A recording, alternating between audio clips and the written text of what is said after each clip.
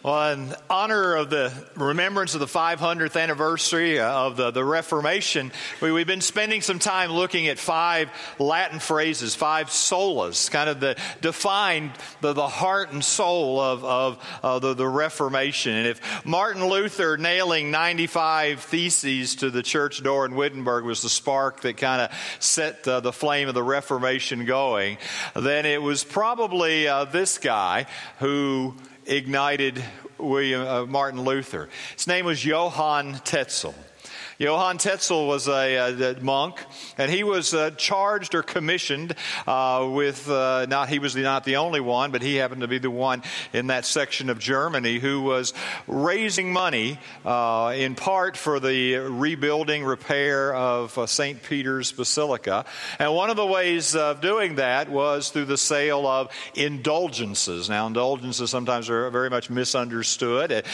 Still actually part of a Catholic doctrine even to this day, but they recognize the abuses of Tetzel. But the idea was that for a giving of alms, giving of a financial gift, you could cover some sins of your own or the temporal punishment or from sins of some others, particularly family members who might, even at that moment, their concept of purgatory, a place of suffering and purification that you went to on your way to heaven, and that you could kind of set somebody free from purgatory. One of the phrases that has come down through history that was attributed to Tetzel went something like this: when a coin in the coffer rings, a soul from purgatory springs. Right? Catchy. Don't know if it's historically accurate or not. We don't really know that Tetzel actually offered those words, but it does seem to capture the spirit of the words that we do have. And let me just give you one example of that. This is from one of his sermons.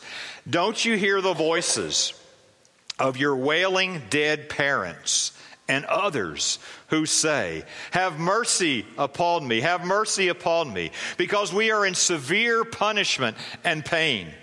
From this you could redeem us with a small alms, and yet you do not want to do so.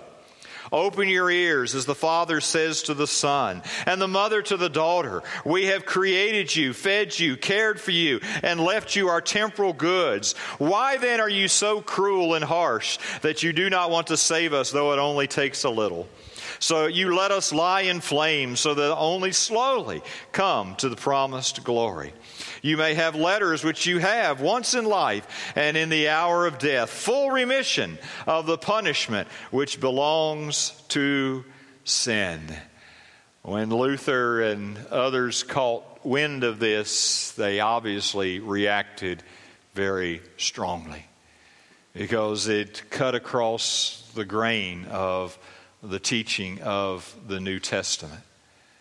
And it set kind of these wheels in motion, if you will, that led to the Reformation and led to kind of defining what do we really believe.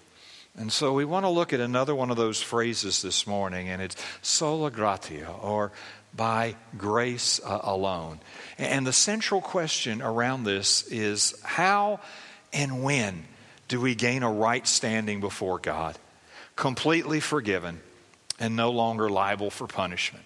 And I have a fear, as kind of go through a series like this, is that some folks will be fascinated with it because they like history and maybe even like the theology, and they'll get in that. But I want you to hear, this really isn't just about an insider's theological debate. This is not just something interesting out of the annals of church history of 500 years ago. But it goes to the core questions like, how do I experience God's forgiveness? How do I have a right standing with God? How can I have any assurance that I have a right standing before a holy God? Is it by grace alone. And that's why all these statements had solas, alone, because you would find the teaching of that day, and in many respects to this day still, it was not, they wouldn't deny grace or faith that we talked about last week, but it would tended to be grace plus something, faith plus something. And what the reformers brought us back to was that New Testament understanding that we are made right with God. We gain a right standing before God, completely forgiven and no longer liable for punishment by His grace alone. By His grace alone. The New Testament, the theological word is justification. What in the world does that mean? Justification is an instantaneous legal act of God in which He thinks of our sins as forgiven and Christ's righteousness as belonging to us, and we'll talk more about this in a couple of weeks. And secondly, declares us to be righteous in His sight, that we have a right standing, that we are righteous in His sight. And the question became, is this something that God gives to us as a gift of grace? Or is it something that we have some part in earning, some part in meriting, even if we can trace those merits back to the grace of God? And so as we think about this question, I want us to go to maybe a central text. And we looked at it a little bit last week when we were talking about by faith alone. But as we go to Ephesians chapter 2, this letter that Paul wrote to a group of Christians in Ephesus, and he wanted to make sure they had a crystal clear understanding around this question about what we brought to the table, about what God brought to the table. And so I want to encourage you just to find that if you have a copy of the Bible with you this morning, whether paper or electronic, Ephesians chapter 2. And we're going to start off with kind of the bad news, if you will. And that's in the first 3 verses of Ephesians 2. We might title this Sin's Work Against Us. This is the bad news, and you really don't appreciate the good news, which the gospel means, good news, until you've come to grips with the bad news. So let's start off, as Paul did, with the bad news. Verse 1 of chapter 2. And you were dead in the trespasses and sins in which you once walked, following the course of this world, following the prince of the power of the air, the spirit that now is at work in the sons of disobedience, among whom we all once lived in the passions of our flesh, carrying out the desires of the body and the mind, and were by nature children of wrath, like the rest of mankind. Now, those are some challenging words and don't often play well to those of us who may think, well, I'm not perfect, but I'm pretty good, and you know, God should look on me pretty favorably because I'm not an axe murderer or anything like that along the way. But this is kind of a devastating critique, if you will. This is who we are. This is the truth about us apart from God's intervening grace. And he uses 2 words to kind of describe our condition or our sin, if you will. The first word, some of your translations will say transgressions. Transgressions or trespasses. Transgressions or trespasses. And that is, really the meaning of that is to deviate, to go the wrong direction, so that I instead of walking in God's ways, instead of responding to God in perfect love and perfect obedience as He desires and demands, I transgress, I trespass, I deviate, I go in a different direction, I go my way instead of His way. I kind of walk in the ways of the world, if you will. And so that's one of the descriptors of this is characteristic of our life. The other word is the word where we get the word sin. Sin. And the background of that word is kind of missing the mark. And maybe one way to think about it is it would have been a word group that would have been used like with a bow and arrow. So if you think about the target, right? The bullseye, the rings around it, right? It's missing the mark. In fact, it would be the idea of you fall short. You don't even reach the target, or you deviate so far to the right or to the left. And that's kind of the word picture that became our word sin, that we miss the mark of what we were created for, of who we were created for. And we deviate and we go our own way. He says, because we have walked in that way, there is a logical, just, fair result. And that result is death. Death. And so he opens that section by saying, and you were dead. You were dead in the trespasses and sins in which you once walked. He's talking about their former life before Christ. Physically dead. We know physical death. Just talking to some folks between the services about some of the things going on with some of their family members and just the deterioration of the body. And some of them are near the point of death. And we just realize the awful reality of physical death. But there's spiritual death. Physical death may be the separation of a body and soul, but spiritual death is that separation between us and God for all eternity if it's left unchecked. Now, one quick clarification here. That all people apart from God are sinful and dead doesn't mean that everybody is equally wicked and corrupt, all right? And we know this instinctively, right? Not everybody is as evil as they could be in their behavior, right? But what the Bible says is that we are all equally dead. We're not as bad as we could be, but because of our sin, we're as bad off as we can be. And that's the New Testament picture, that I'm as bad off as I can be. I am spiritually dead, and eventually I'm going to experience physical death. And because of that, our greatest need is not to be reformed, but to be reborn. It is not, I just need to get a little better.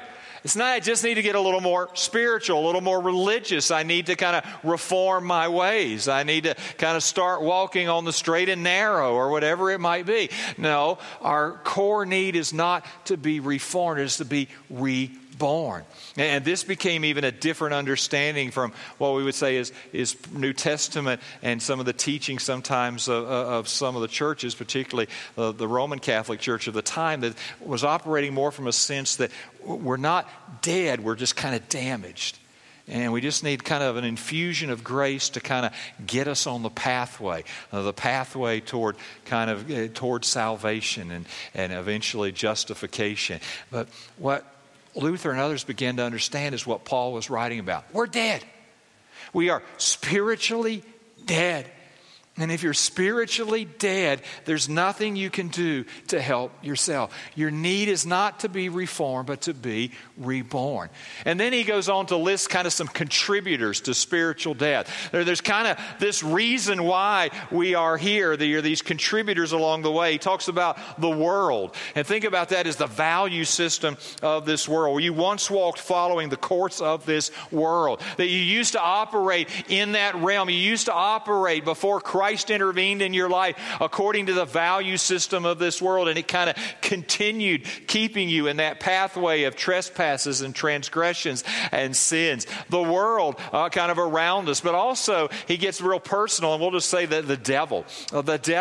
And this is the activity of Satan. In Ephesians, he calls him the prince of the power of the air, the spirit that is now at work in the sons of disobedience, and that he seeks to influence and he seeks to control and seeks to keep us away from a recognition of our need. And I think he uses a lot of different techniques, if you will. But as I thought about the culture in which we live and operate, I think one of Satan's favorite techniques is just distraction. It's just distraction. Somebody said, if the devil can't make you bad, he'll make you busy. And that we get running in so many directions. And the demands at times seem so overwhelming. And the options are so many that we find ourselves, we kind of deadened to an awareness of God. Deadened to a sense of our need for God. And I'm convinced that's why some folks pour so much time into hobbies and recreation and all these activities. And we need those things. Those are good gifts from God. We need things that help recreate us along the way.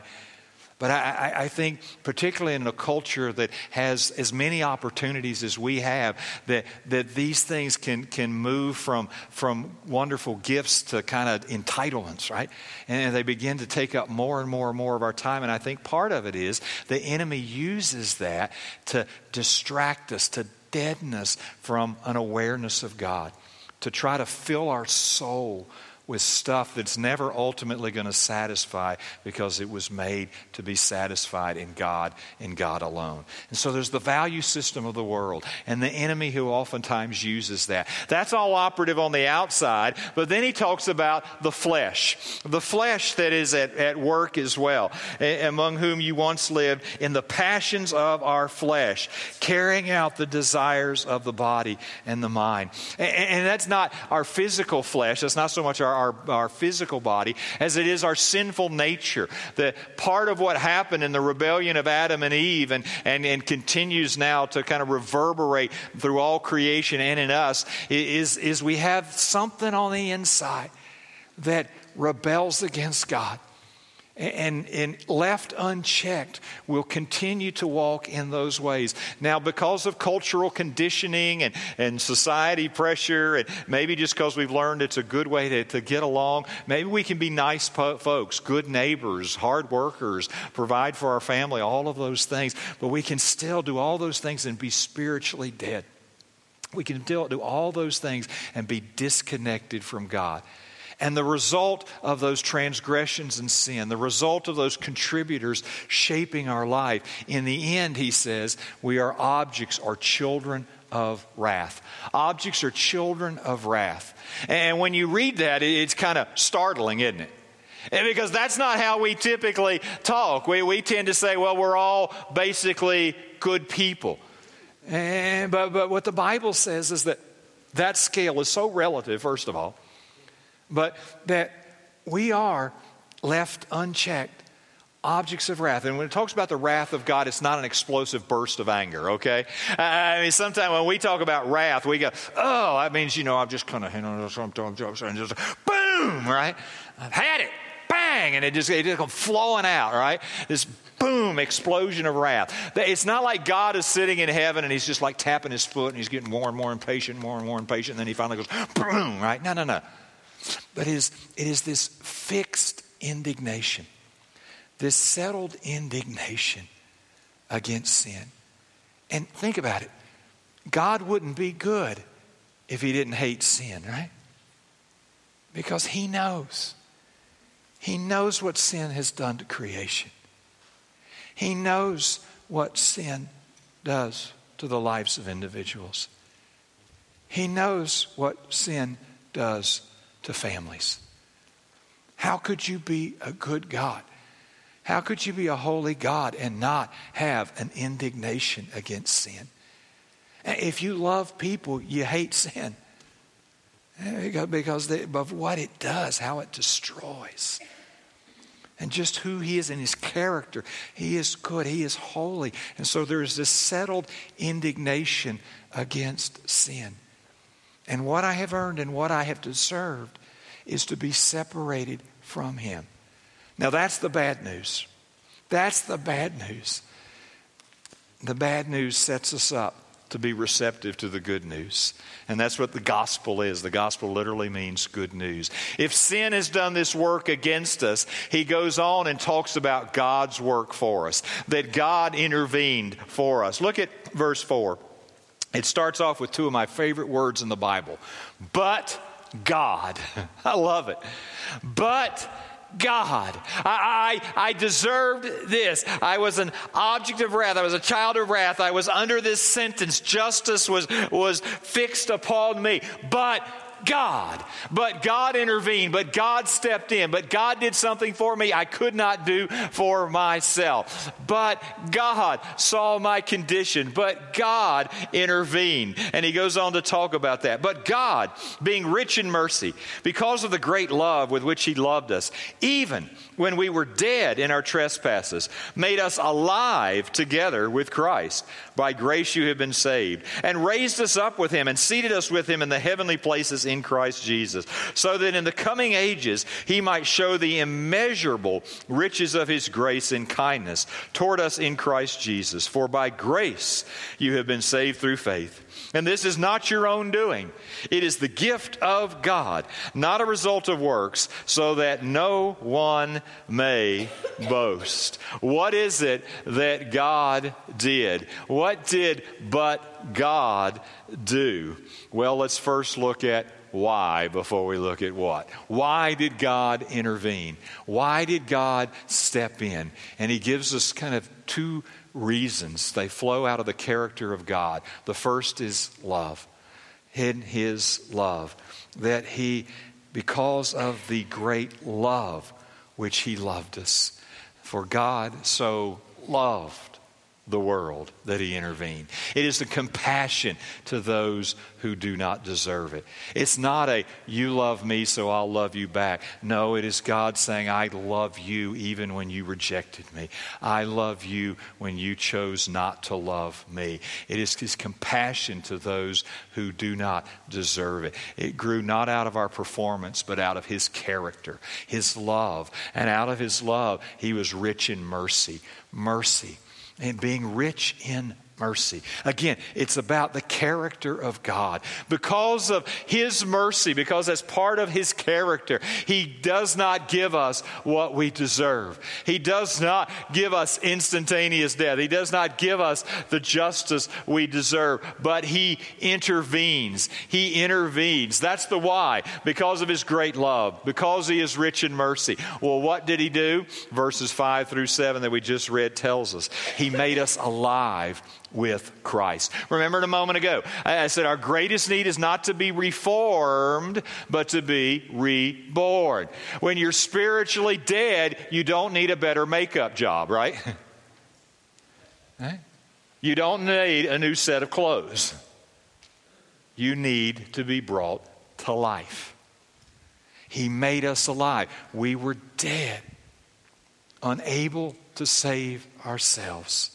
And he made us alive, alive with Christ. And he did this through the intervention of Christ. We're going to look at 2 Corinthians 5:21 in a little more detail in a couple of weeks. For our sake, he made him to be sin, who knew no sin, so that in him we might become the righteousness of God. He intervened. He intervened when we were dead, and he intervened by sending Jesus Christ to do for us what we could not do for ourselves. And this impacts my past, my present, and my future. My past, whatever it's been, whatever have been the highs and lows, whatever have been the things that we don't want to talk about, we don't want to share, those things that still maybe even kind of haunt some of us to this day, those things no longer have to define us. Because God, being rich in mercy, has provided forgiveness for our sin, not by our good deeds, but because of what Jesus Christ has done. My present can be lived differently. I live out of a new identity of who I am in Jesus Christ, who I can be as a child of God. I no longer have to live as a captive or a victim to the ways and the value system of the world or the influence of the enemy or even the sin nature that may still reside within me. But I have been set free. I've been empowered by the present Jesus Christ, and it impacts my future because my forever is secure. I'm not sure all the reasons as I've tried to learn about it and read about it through the years of the whole idea of purgatory, a place where you go to kind of pay, kind of get purified and pay for your sins. But listen, when we come to the New Testament, what we find out is Jesus paid it all. He paid it all. I don't have to worry about my future, that I'm going to be in this place where all this stuff's going to happen to kind of purify the sin, because he has set me free. He has cleansed me in Jesus Christ. Well, how? He made us alive. How did he do that? Two key phrases, verses 8 and 9. First one is by grace. By grace. That's God's part. Grace at its core is unmerited favor. It is God doing for us, not only withholding what we deserve, but giving us far, far, far more than we deserve. And listen, I'll just go ahead and tell you, part of the prayer for today is that some of you would be ambushed by grace today. That some of you would be overwhelmed by what God has done for you. Perhaps for the very first time that you would come face to face with it's not about your religious activity. It's not about moral reform. It's about being transformed by the grace of Jesus Christ, that He would ambush you with His goodness and with His love and His mercy and His grace today. I'm praying that for some of you maybe that have clung to maybe months, years ago, the grace of Jesus Christ, but you've kind of fallen back into performance patterns where you're kind of living life. You say, well, I'm saved by grace, but it's kind of performance from here on out. That you would be ambushed by grace and that you would realize that every moment that you have, everything that you could do even in response to God is a gift of His grace.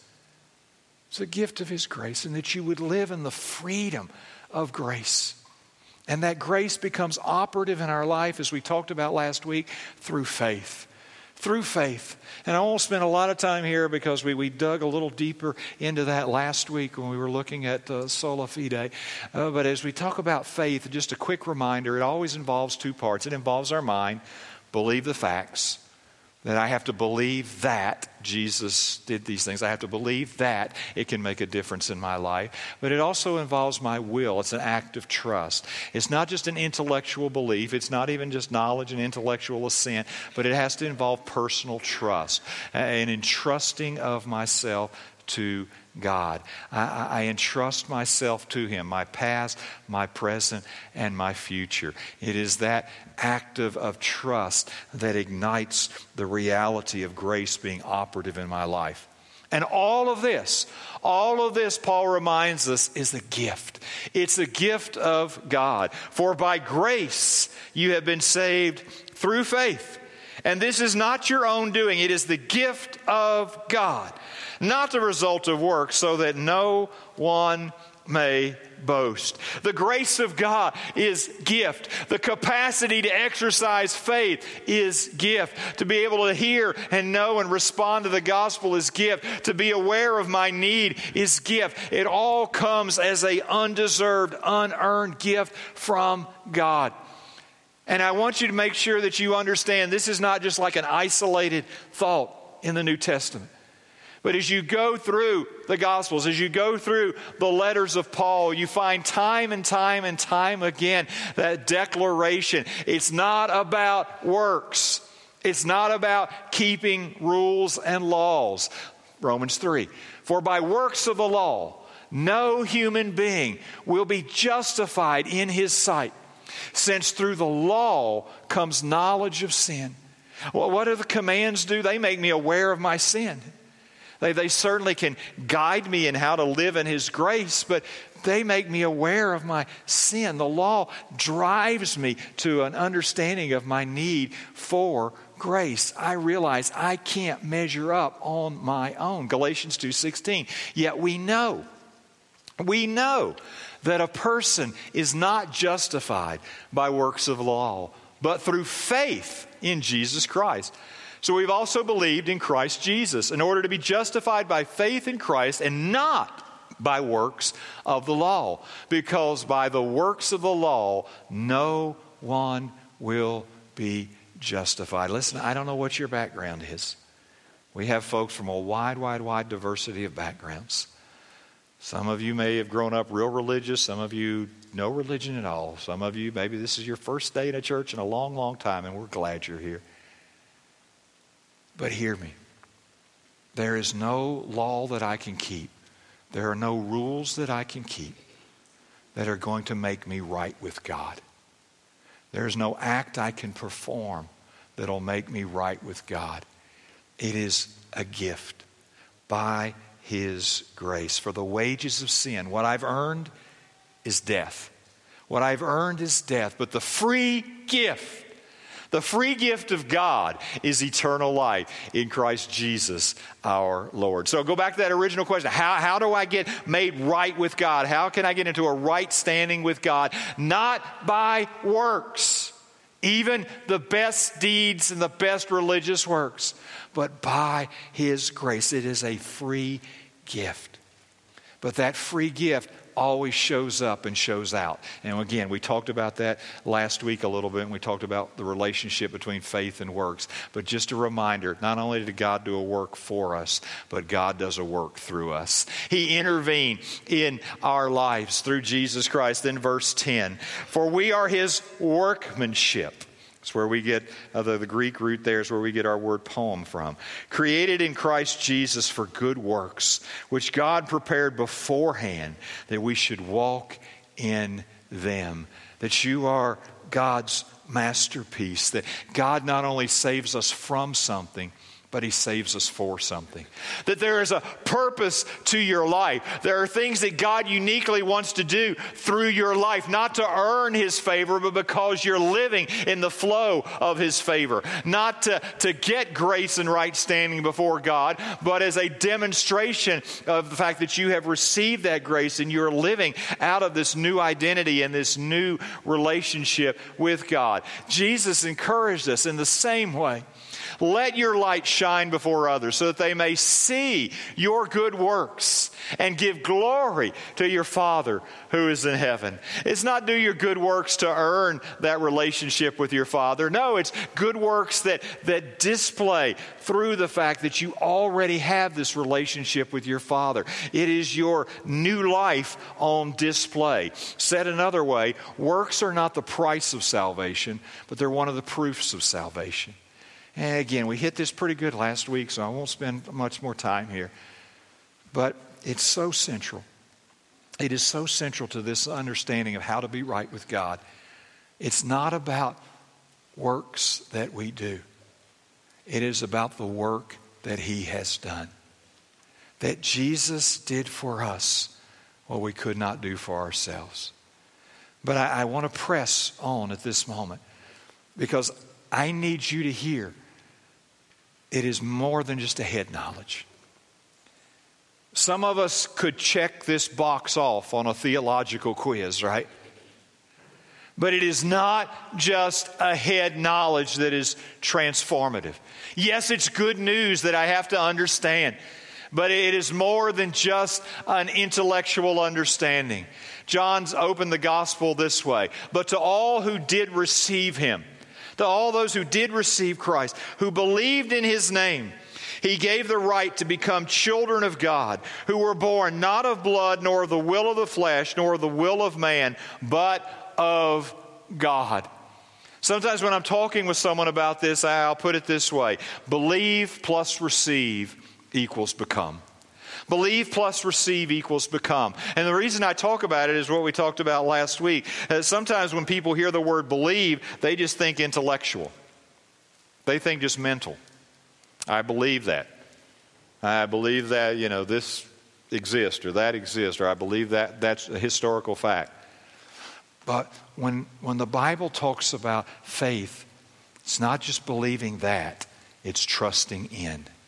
It is receiving personally the gift of God's grace by acknowledging our need and trusting in Him. Trusting Him with our past, with our present, and with our future. And that's what we desire for you. That's what we desire for you. That you experience God's grace.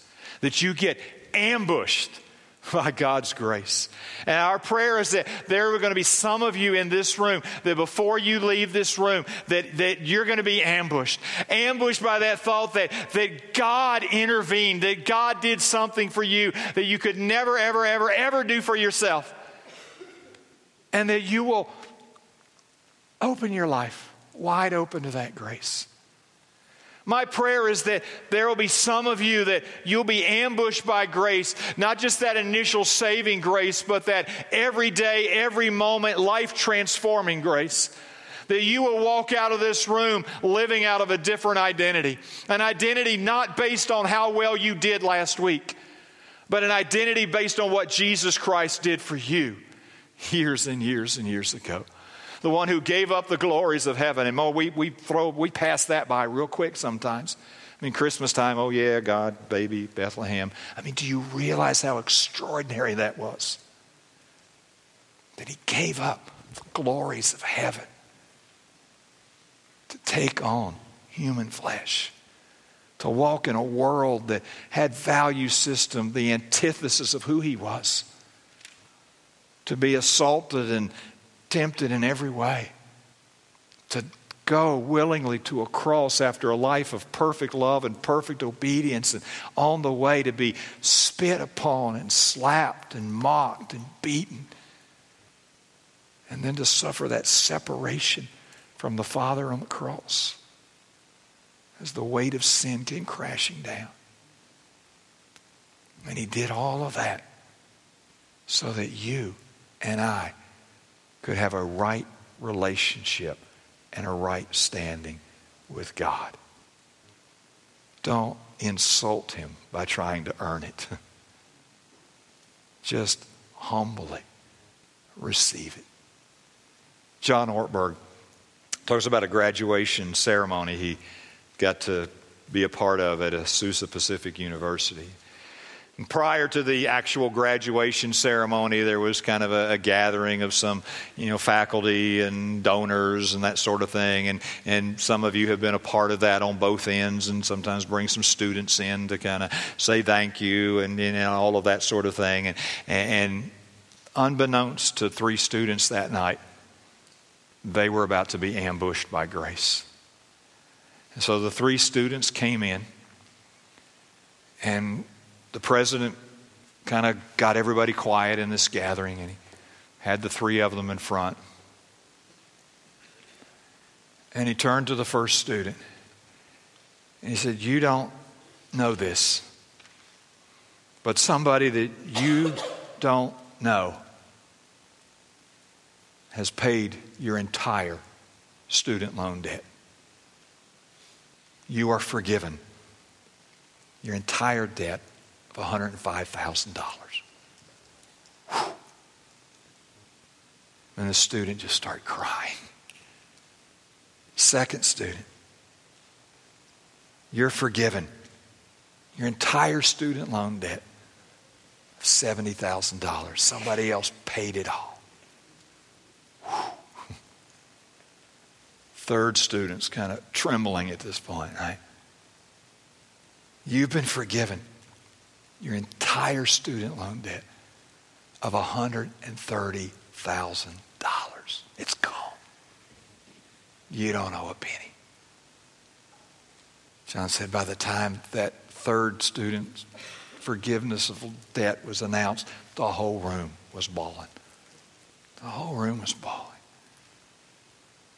Unexpectedly that night, those 3 students were ambushed by grace. A debt they owed, somebody else paid it all. See, when the Bible talks about this, when Jesus talked about this, he talked about us having a debt. Not a debt that maybe you could service in a few years of paying off your student loans of $70,000, $105,000, or $130,000. But a debt that was so large, it was so huge, that you could work for lifetimes and never pay it off. But that is the debt that was forgiven. Jesus paid it all. All to him I owe. Sin had left a crimson stain. He washed it white as snow. We want you to be ambushed by his grace. We want you to experience the freedom and the life now and for all eternity that comes by his amazing, amazing grace. Would you bow your heads with me as we pray, please? Oh, Father, thank you for your grace. It truly is unbelievably amazing. And Father, we don't have even the capacity to fully understand how much we owed and how great our debt was and how great your intervention has been. And so, Father, I just praise you and thank you for your amazing, amazing grace. And Lord, I'm praying right now as we've been praying in anticipation of this morning that, Father, that you would ambush some people in this room with grace this morning. That, Father, there would be some folks that would walk out of this room differently than how they walked in. That today would be the day of transformation, of rescue, of salvation. Today would be the day that, not that they say, I'm going to do harder and better, but they say, I'm trusting you. I fall on my knees before your amazing grace. Lord, today activate faith that not only believes that Jesus is who he said he was and did what he said he did, but a faith that trusts in and entrusts you. Lord, today, draw a child, draw a student, draw an adult, draw that man, draw that woman. Speak to us right now. Father, I want to pray for some of your children here. Some of your children who maybe have forgotten grace. Maybe they've been focused more on their performance, and maybe it hadn't been so great lately.